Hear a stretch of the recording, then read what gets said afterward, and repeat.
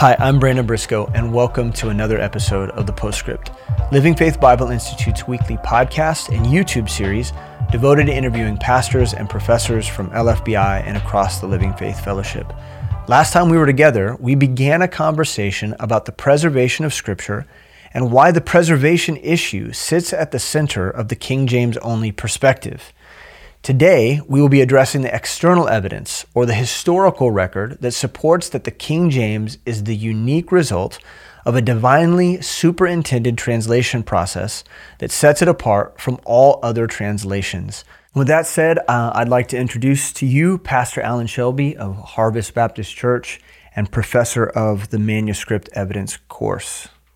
Alan, welcome. Yes, good to be here. And we are hot in the middle of this conversation about the King James, and we talk specifically about the doctrine of preservation. If you don't mind summarizing the doctrine of preservation and then connecting that to the importance and the significance of translation itself. Right.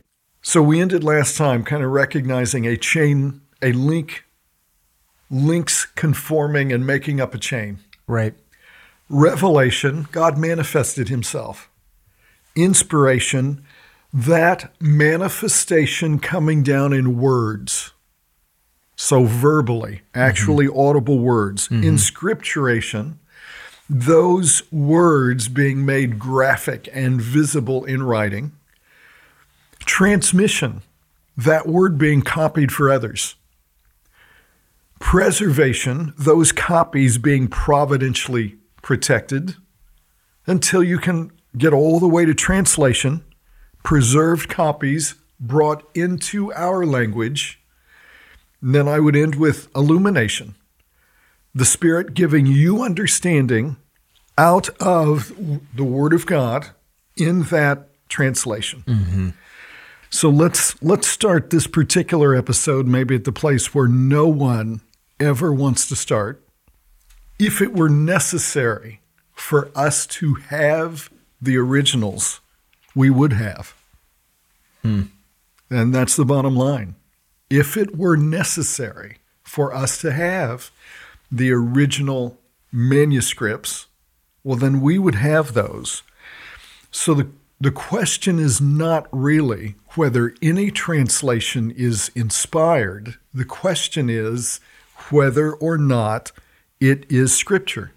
Do we have Scripture? Right. Do I have, if as someone who speaks English, and for those who might speak it exclusively, the only language they know, then do they have Scripture in their language? The term Scripture is not limited in the Bible to the original manuscripts or even to the original language, because Paul quotes the Old Testament Hebrew in Greek and calls that Scripture. Yeah.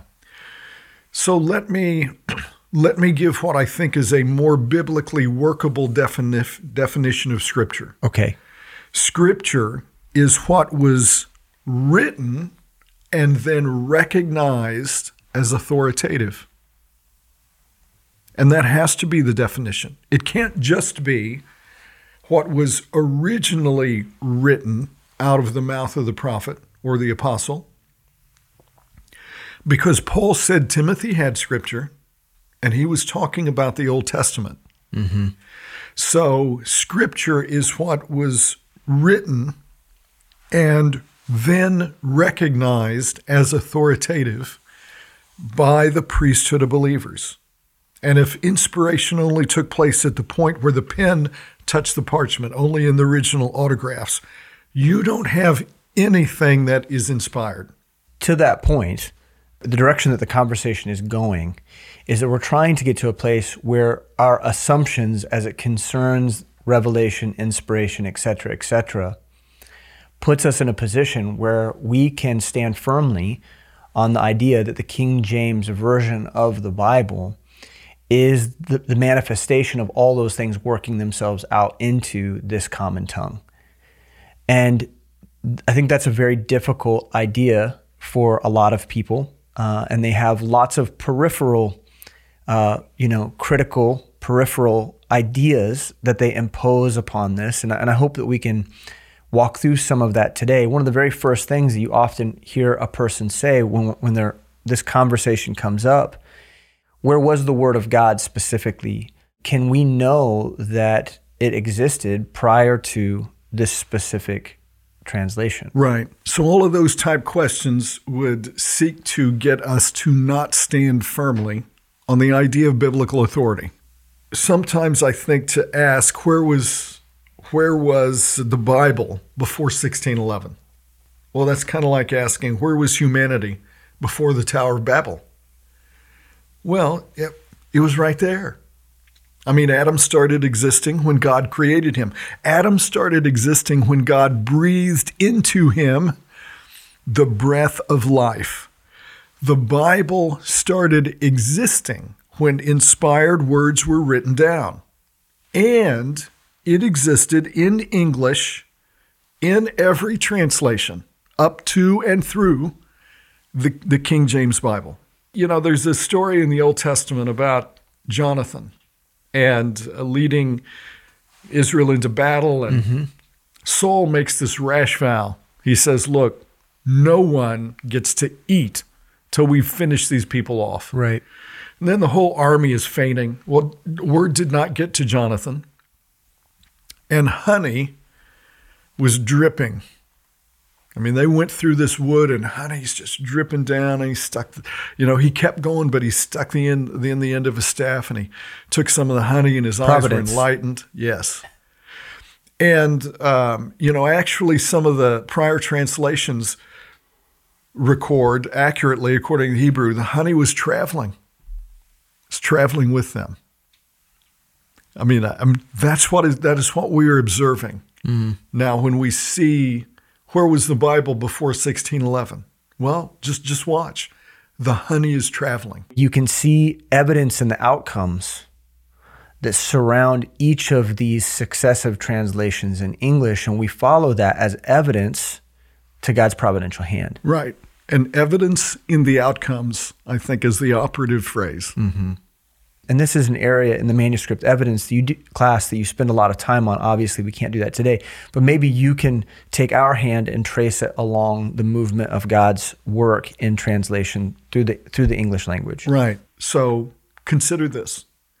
Wycliffe and his Lollards produced the first complete Bible in Middle English, not in Middle Earth, but in Middle English in 1382.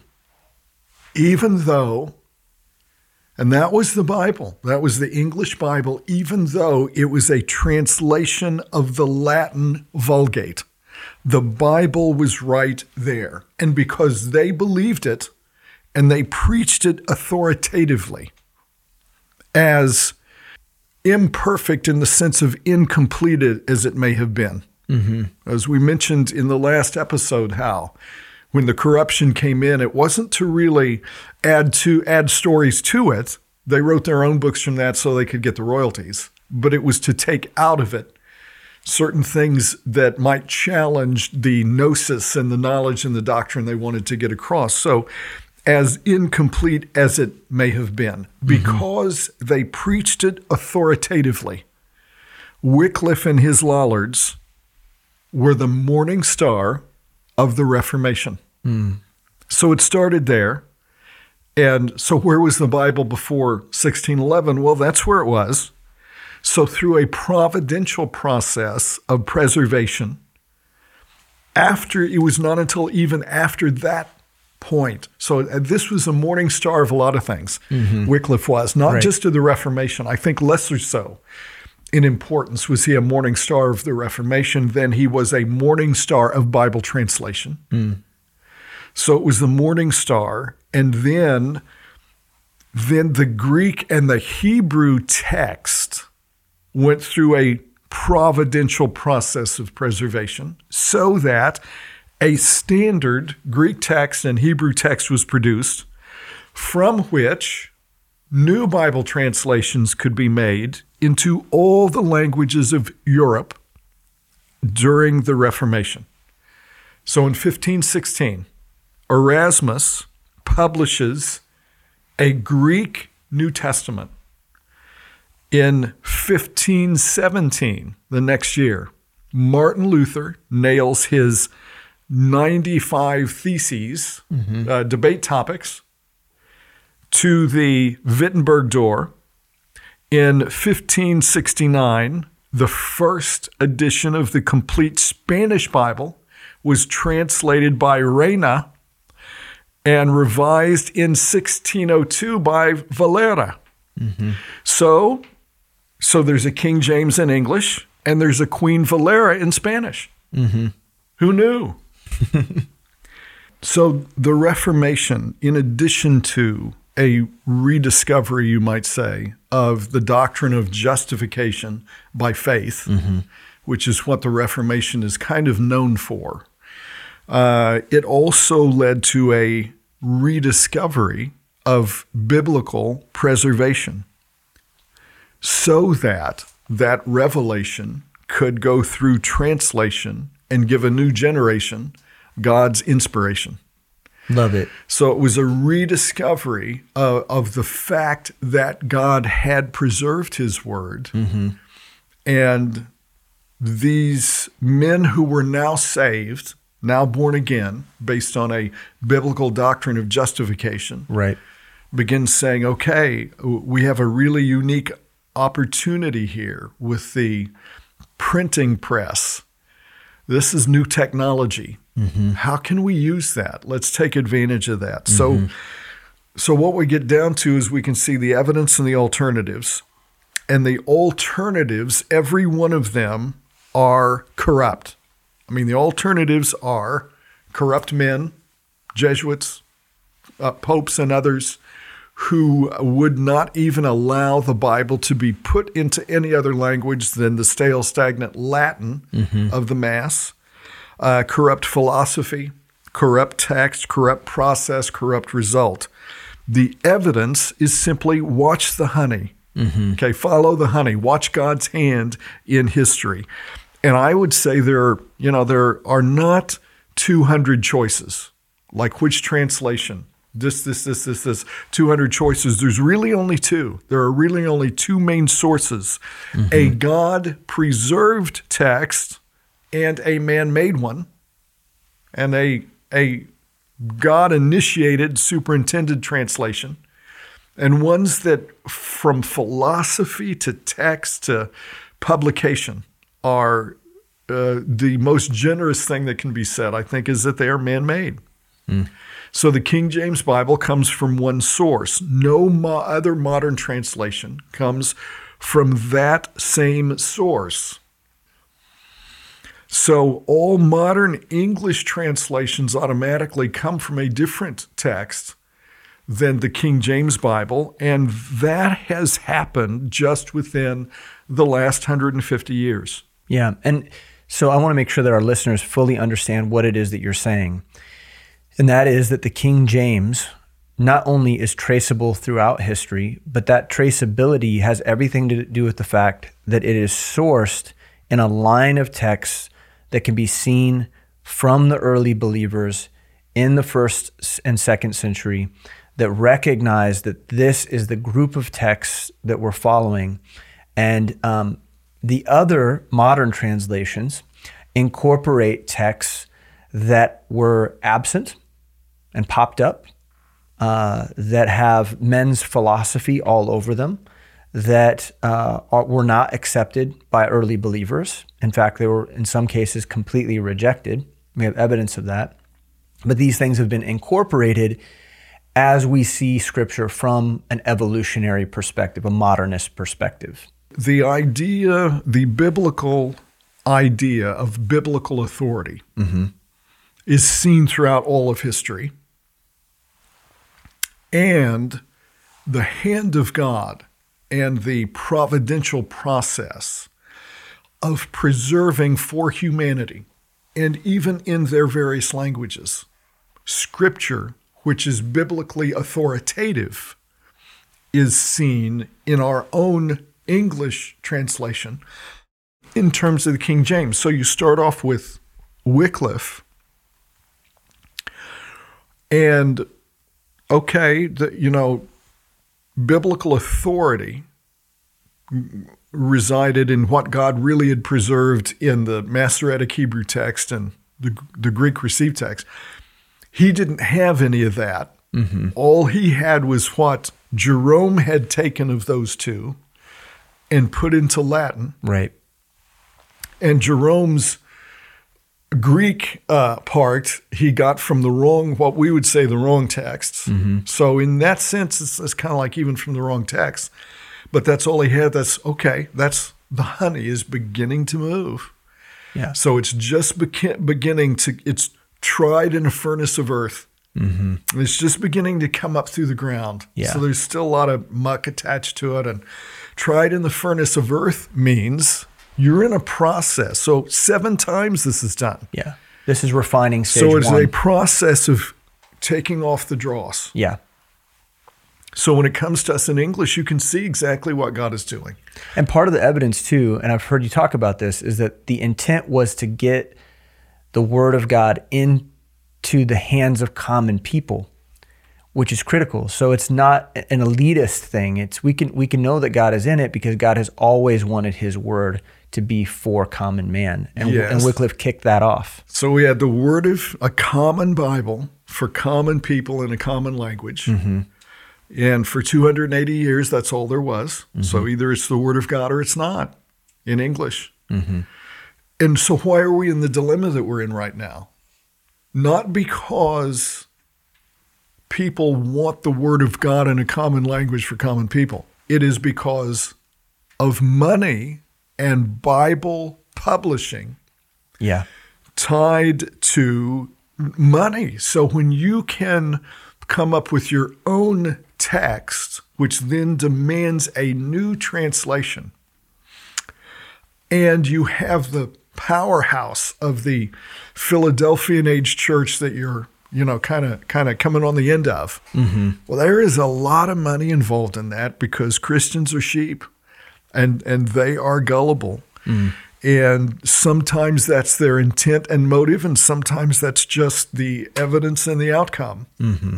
We have a Bible which was given to us by people who believed that God gave his word and then preserved it, preaching a born-again faith.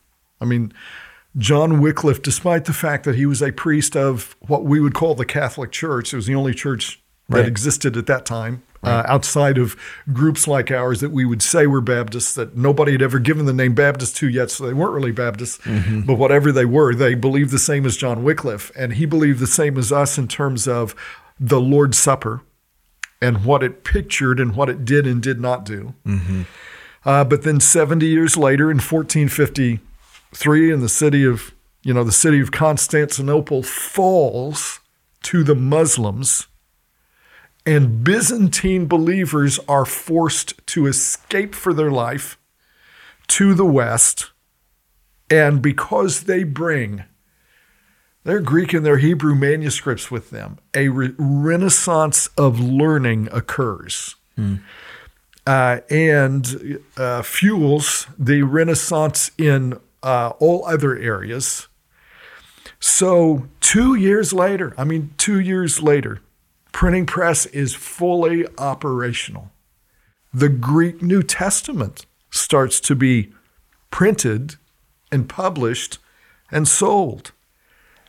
Now you need to remember they didn't have iPads. Right. And they didn't have iPhones. And since Netflix was not yet invented, then they had to learn Hebrew and Greek as their graphic entertainment and their graphic hobby. Right. So you had that. Gutenberg and chill. Yeah. If you will. Gutenberg and chill. So through a providential process of preservation, standard Hebrew and Greek texts start being produced. Mm-hmm. Now, you cannot trace the modern eclectic Greek text back to any type of process like this, where it looks so phenomenal that just at the moment that Wycliffe is a morning star for the Reformation and a morning star for Bible translation. Then at the same moment, the printing press gets invented. Then at the same moment, Constantinople falls. So at that same moment, the Greek manuscripts are coming along with the Hebrew text, which was already preserved among the Jews. Yeah. I mean, it's a supernatural convergence. It is a supernatural convergence. So that in 1516, Erasmus publishes his first Greek New Testament. In 1517, 1 year later, Martin Luther nails his theses to the Wittenberg door. He starts translating Erasmus's Greek text into German. Same thing happens in Spanish. Same thing happens in Italian. 1526, William Tyndale does a thing. Yes, he makes a more modern English Bible than the Middle English Bible of John Wycliffe. And even though they martyred him before he got it completed, 10 years after that, in 1535, Cromwell and Cranmer get together with Coverdale to take Tyndale's Bible, add the missing parts by translating from Martin Luther's German Bible, and booyah, now you got Coverdale's Bible. And it was the Bible. Now, why do I say that was the Bible? The question is, well, where was the Bible before 1611? Right. Why is that the Bible? Because it's what God made available. Well, why are these other Bibles not Bibles? Because it's not God making them available. And that's just bottom line. I mean, that sorts it out real fast. We'll get I'm sure we'll get into some reasons why the modern versions are not Bibles God is making available. Yeah, in the next episode we'll hit that. But all of these prior versions to the King James were still the Bible because it was what God was making available. So now, no more decades in between. God goes full auto. Right. God starts going full auto. And John Rogers produces another printed revision of Tyndale called Matthew's Bible in 1537. That was only 2 years later. And then Cranmer puts together the Great Bible in 1539. Great because it was big. It was designed as a pulpit Bible for every single church in the realm. And then the English reformers who were exiled under Queen Mary, they had to flee for their lives. And so they go to hang out with John Calvin in Geneva. Right. They are the ones who finally translate everything from the Hebrew Masoretic text, which was in print by then, and from the Greek Textus Receptus, which was in print at that time. They added chapter divisions. They added verse divisions. They added italic words. They added 2,700 alternate readings in the New Testament alone to say, that could be translated this way, or literally that word means this. Then the Bishop's Bible comes out in 1568. And now here's a little known fact. Okay. Here's trivia. This is the question for the quiz. Okay. To see if you actually listen to the podcast. Okay. The Bishop's Bible is of 1602. Its last edition. Bishop's Bible of 1602 is more different from its first edition, the Bishop's Bible of 1568, than the King James Version is from the Bishop's Bible of 1602. Now that's interesting. That's the way the honey flowed. Wow. So between 1568 and 1602, they had made most all the changes. They'd made more changes than they made between 1602 and the King James, 1611. So, I mean, the heavy lifting had been done. And much of it under Queen Elizabeth. I think we owe more to our English Bible to Queen Elizabeth, certainly, than we do to King James. That's a really interesting thought. And so like, most of the dross, you're, comparing it to dross that's being lifted through the refining process, most of that dross had been addressed. I mean, certainly between Tyndale and the Bishop's Bible, we have about, 100 years of time where the necessary changes were being made in the refining process. And it was a furnace. If you look historically at what was happening at the time, John Rogers ends up being burned at the stake by Bloody Queen Mary, Bloody Mary. And others were killed, Cranmer and Coverdale and others. Yeah. So it was a furnace, and it was a furnace of earth. It wasn't a furnace in heaven. Right. Which points further to the opposition that you're talking about. The reason this is contentious is because there is an alternate text, right? And that's clearly seen as the Word of God becomes more common and becomes more mass-produced and more available to man. As that increases, the contention, Satan's work, is turning up. The furnace is getting hotter.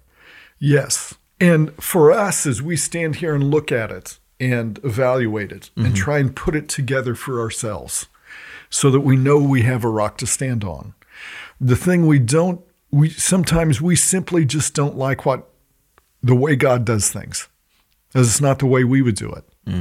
We would give a manuscript from outer space. Right. It would be hermetically sealed. Plop down on all of our laps. Yes, it would be just like the Ark of the Covenant in Indiana Jones. If you messed with it, it was going to melt your face off. Melt off your face. So it would be, and God doesn't do that. Right. And God allowed Jehudi to take his penknife and cut up the Word of God and burn it in the fire. And okay, God. We need to separate perhaps God's providence from God's sovereignty. Certainly God is sovereign, but the nature of his sovereignty as God is that he does not impinge upon human free will. Right.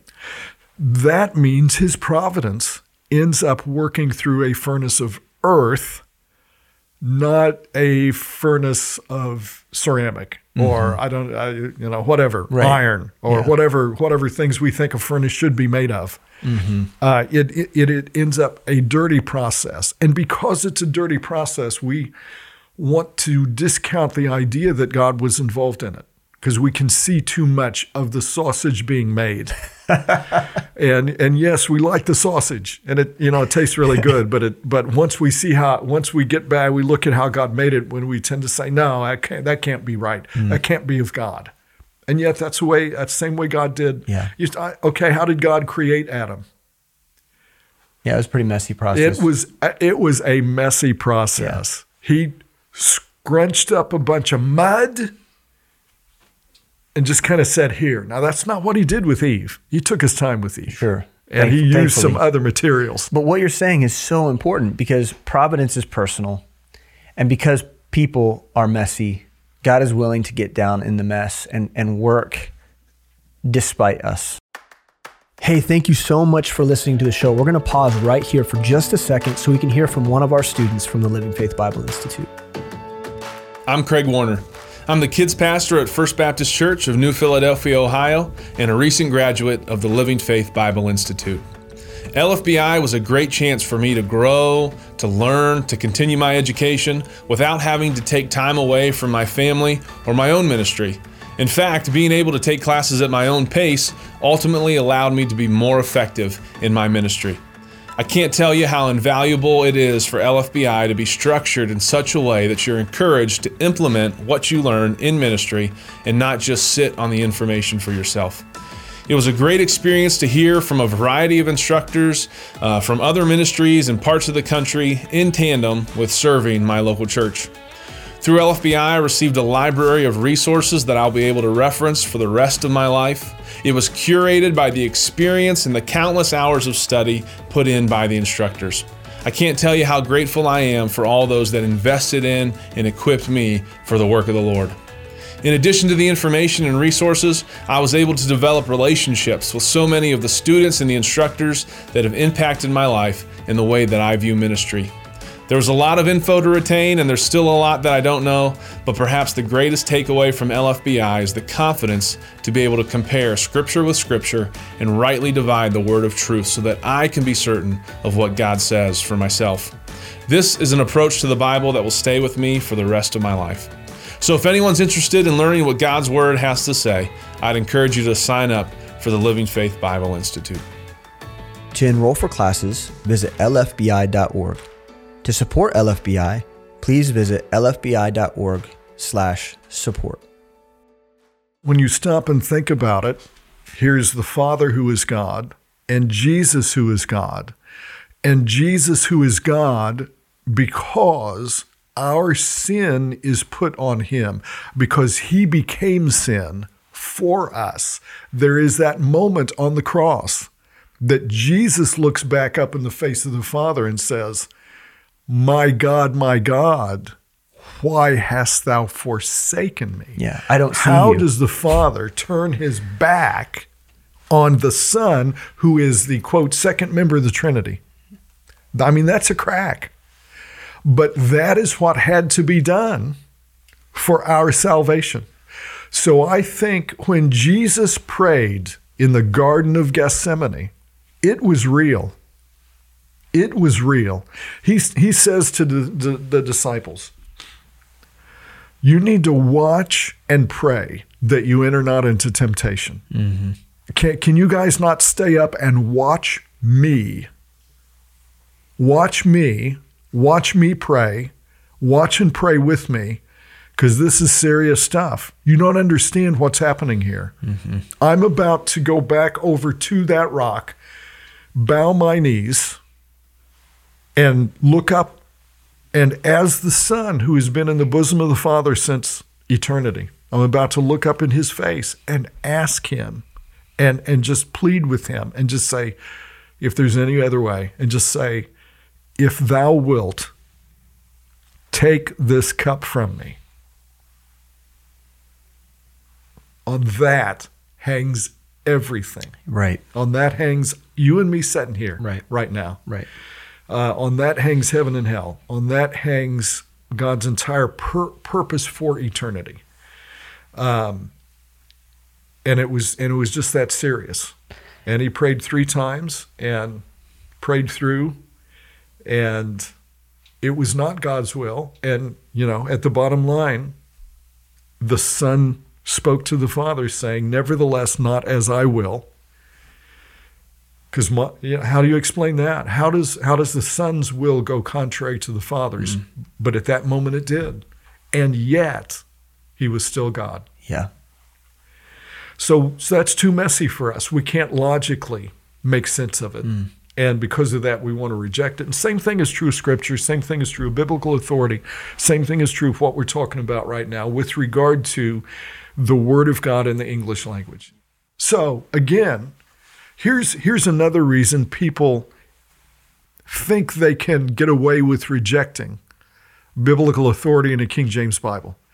It is because of the messy process involving Henry VIII. Mm-hmm. Henry VIII's Catholic wife gives him a daughter named Mary in 1516, but no son. I mean, at that time, the mindset is, I got to have an heir and a spare. Mm-hmm. I need sons out of this. And the king loved his queen, but she's now past childbearing age. And so Henry does what any monarch of the day did. He asked the Pope to annul his marriage to her so he could marry a woman that would produce him a male heir. And that was simply standard operating procedure. But that wouldn't work for the Pope right then, because his queen's brother was King of Spain. Mm-hmm. And King of Spain is kind of holding the Pope hostage. Yeah, that was a big deal. The Catholic Church and Spain were in cahoots quite closely. So that's a big, hairy deal. Mm-hmm. So in 1516 that the future Queen Mary is born, Catholic. Right.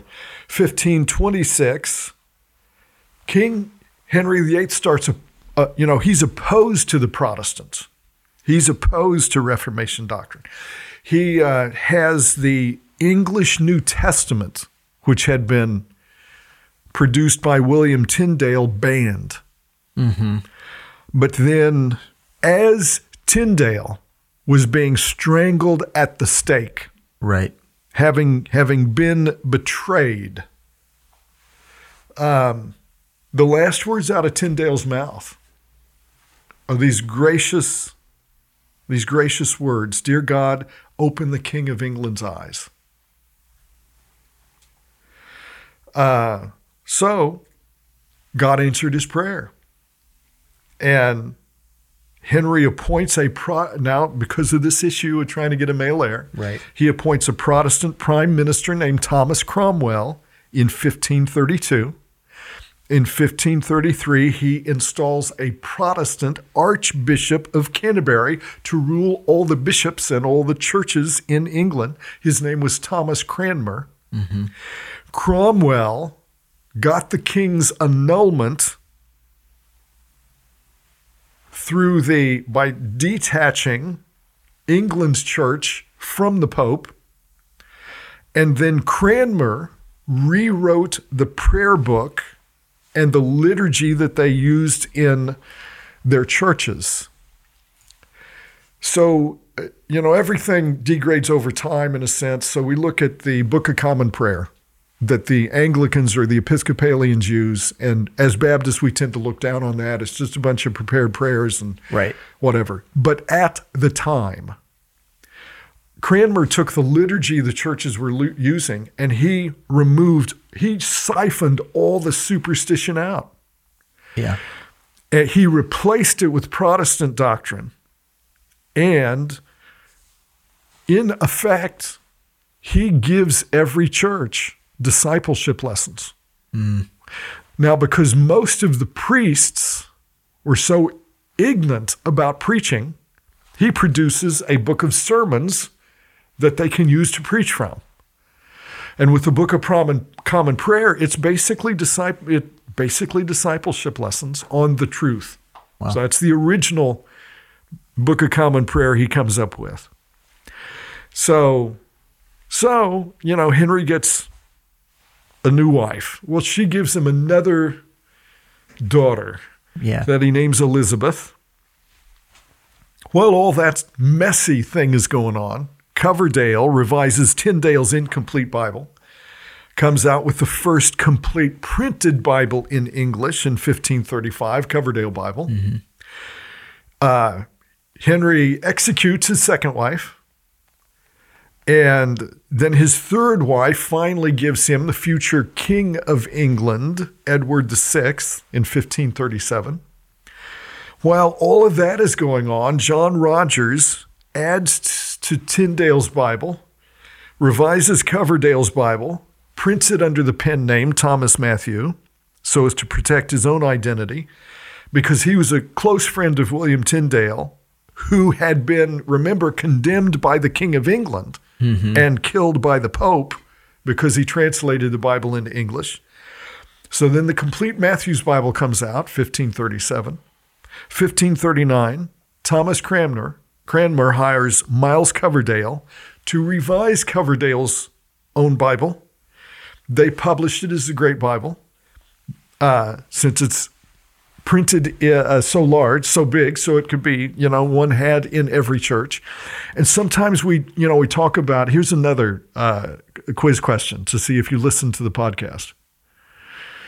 We sometimes talk about unchaining the Bible and how the Bible was chained to pulpits. Well, at that moment with that Bible, it was chained to pulpits so that it couldn't be stolen, so that the people who discussed it had to do it within the hearing of the pastors, the priests, so that they wouldn't get into fights with each other, so that someone could stand there and read it to all the illiterate people So actually the chaining the Bible to the pulpit was kind of a good thing. Yeah. Not a bad thing at that period of time. Interesting.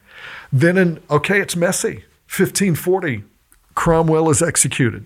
1545, the Catholic Church meets and condemns all Protestant doctrine. And this is with Bloody Mary in rule at this point, right? Well, she doesn't quite get there yet, but they're ratcheting up on King Henry because they're going to excommunicate him and the entire realm. And so 1546, Martin Luther dies. Finally, 1547, Henry VIII dies, and Edward VI comes to the throne. He's a Protestant. The Reformation made its greatest headway in England during his 6 years of reign. He was young. He was sick. He dies early. But what does that mean to say Protestant doctrine made its greatest headway? Well, priests were now allowed to marry. That's kind of a big deal. Images were removed from the churches. Statues and pictures and images that they worship. Icons, yeah. Taken out. Monasteries were closed and confiscated. So the Reformation's now rolling in England. It's jumping off, so much so that in 1547, Cranmer publishes a book of sermons so that the English clergy have something to preach. And since Cranmer wanted the preaching to be in English and not in Latin, he gave reform to the liturgy, comes out with a Book of Common Prayer in 1549. And, they're in a good spot. They're in a really good place. The devil's not going to like that. So the situation, the Parliament seals an act of uniformity eventually after Edward dies under Queen Elizabeth. So now, 1553, the communion service has to be performed in English, not in Latin. The entire book of Psalms had to be read through every month. The whole church service had to be in the common language of the people. Gone are the veneration of the saints and prayers for the dead. Abolished are all the medieval missals and manuals and processionals. And now, finally, the English Bible is enthroned. So restrictions removed from English translations. And the Great Bible went through 7 editions. Matthew's Bible goes through 3. Coverdale's Bible goes through 2. But that thing about that Tyndale New Testament, it went through 35 printings. Wow. They were kind of stuck on that. So England is officially Protestant, but it still has a Catholic church structure. So when Edward dies at the age of 15, in 1553, the Reformation's still not complete. His sister, Queen Mary, comes to the throne. She is dead set and determined. She's going to return England to Catholicism once again. In 1554, she marries King Philip II of Spain against all the wishes of both her advisors and her subjects. She restores the Catholic creed. She revives the laws against lollards. So it's kind of like what happens in America at the change of administrations. One president sets up these policies and the other one gets in and, changes them all and changes it back. Okay, right. Well, that's what happened here. She tries to do a mass enforcement of the realm to Catholicism. And so they had over 300 people burned at the stake. Wow. During her short reign. John Rogers, first one to be killed in February 1555. Now, we think that beheading somebody with a 6-inch knife is kind of a bad thing, like the ISIS or Islamicists. And that sounds terrible. In his case, his wife was watching with their little 6-month baby at her breast. And he prayed for his executioners. And as if he felt no pain, he washed his hands in the flames right in front of him. 1556, in a ceremony of meticulous humiliation, Thomas Cranmer, Archbishop, was denigrated from his office so that the state could kill him. And he had watched others be martyred, and now they finally got around to him. And they told him, look, we'll let you live if you just recant. Now, so he faltered. He did recant, but Mary was out for blood, so she condemned him anyway. And he ran out of the church courthouse to the stake. He ran to the stake. And the first thing he put in his flames was the hand that had signed his recantation. Queen Mary dies in 1558. Her Protestant sister Elizabeth comes to the throne. While all this is happening, 1560, Geneva Bible being published by Protestant English exiles in John Calvin's Geneva. And so finally, at that moment, the English Bible, for the first time, gets numbered verses and numbered chapters and italicized words of the words that were not actually in Hebrew or Greek but have to be there in English. There's a new Protestant creed for the Anglican Church called the 39 Articles, adopted in 1563. That was the same year John Fox wrote his Book of Martyrs, where he recorded for posterity what had happened under Queen Mary. Because the Geneva Bible was so popular, and yet its marginal notes were so anti-monarchy, then in 1568, the church produced a new revision of the English Bible called the Bishop's Bible. So they took different sections of the Bible, assigned it to bishops, and had them translate it. Now, that was actually Cranmer's idea. And, then Cromwell gets Coverdale to come up with the Bible and ask Cranmer what he thinks about that. And Cranmer says, I try to get the bishops to do this, but they won't get done until a day before Doomsday. So have the king approve this and send it out. Right. Well, finally, the bishops did, get something together in 1568. And it wasn't as popular as the Geneva Bible. So you have the Bishop's Bible being used in the church and the Geneva Bible being used at home. And so when Queen Elizabeth dies, the Puritans in the Church of England petition the New King James for another new translation to be made. And in 1604, he agrees. And that is the messy process. Yeah. And yet you can see how it's a battle between the devil and God. But then that was Jeremiah 36. Mm-hmm. That was a battle between the devil and God. And God always wins, but it's a messy process. It is a trial of our faith to get there. So we've got to start with the right assumptions, stick with them through the process, and then we come out at the right end.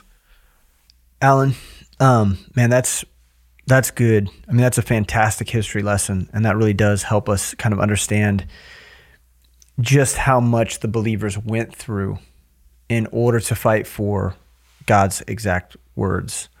And so now, we have a King James Bible that we personally put our trust in as the authoritative, inerrant Word of God that made its way through that refining. Can you maybe just in closing contrast that against the multiplicity of translations that we have in our world today? And just briefly, because this is what we're going to cover in the next episode, but just summarize briefly how it is that we got to the place we're at, where we have the King James and then all those that kind of fly in the face of it. Right. So we've got the evidence. What are the alternatives? Mm-hmm. Well, there is an ideology to our theology. So number one, there are two seeds. Okay, there are always two seeds. Proverbs 16, verse 25. There are two seeds. There is a way that seemeth right unto a man, but the end thereof are the ways of death. So you have two seeds that are outwardly similar, but they produce different fruits, different results. Mm-hmm.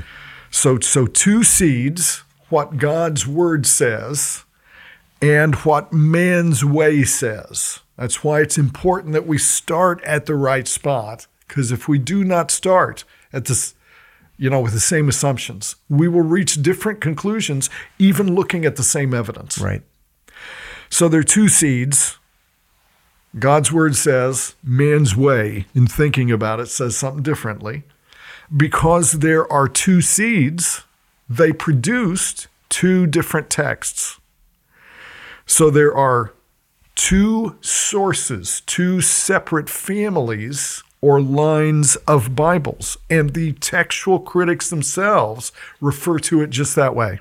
Right. There are two lines of Bibles. They say that. And they talk about it like that.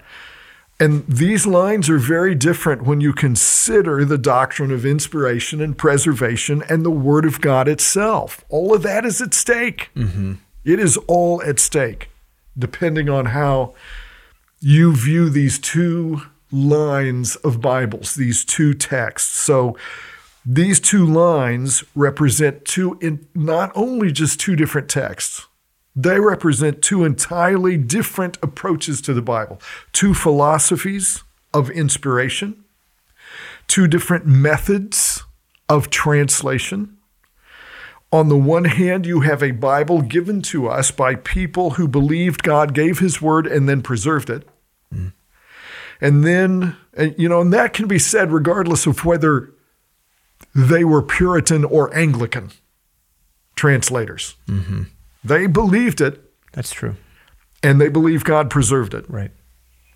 I mean, it was the Catholics who had a ban on the Bible by that point, not the Anglicans of the Church of England. On the other side, you have a Bible that is a product of human opinion and rationalization and human scholarship, which is always rooted in skepticism, in this interrogation of the truth and, critical thinking in that sense. So, one side understood there was a satanic attack on Scripture. The other one is willingly ignorant of that or oblivious to it, but will not admit any supernatural. So it wasn't supernaturally given. And even if it was, there's no supernatural attack. It is all naturalistic. Mm. So, next step, two ways, two families of manuscripts or lines of Bibles produce two New Testament Greek texts, received and eclectic. Mm. And that is what happens when manuscripts collide. It is a tale of two cities, Antioch, and from Antioch, the East, the Byzantine Empire, came texts which were preserved, and Alexandria, and in Alexandria, Egypt, the Western text, or Caesarean text, the texts are corrupted. So those two families produce two texts which lead us to two lines of Bibles, Reformed and Revised. Okay, King James Version stands in that line of Reformation Bible translations, and then the process stops. And for 280 years, God says, I'm good. Bros, I'm good. Right. I mean, we're done. Yeah. This is it. Okay, that's God's words in English. Mm-hmm. When the process starts back up, it is not a reformed, it is revised. It is a revised Greek text based on naturalistic assumptions to lead us to a revised translation based on naturalistic philosophy and translating theory to get us down to what we have today. And the utilization of those corrupted texts. Yes. Mm-hmm. The text that they come up with, that they have a copyright on, that there is still big money in today. Yeah, they're just as Gnostic as they were when they were written. Yes, and it is the same style of Gnosticism as what you see on anybody's, monetized YouTube channel. Yep. and has a Patreon account because they're getting money in for what they put out. They really don't care within their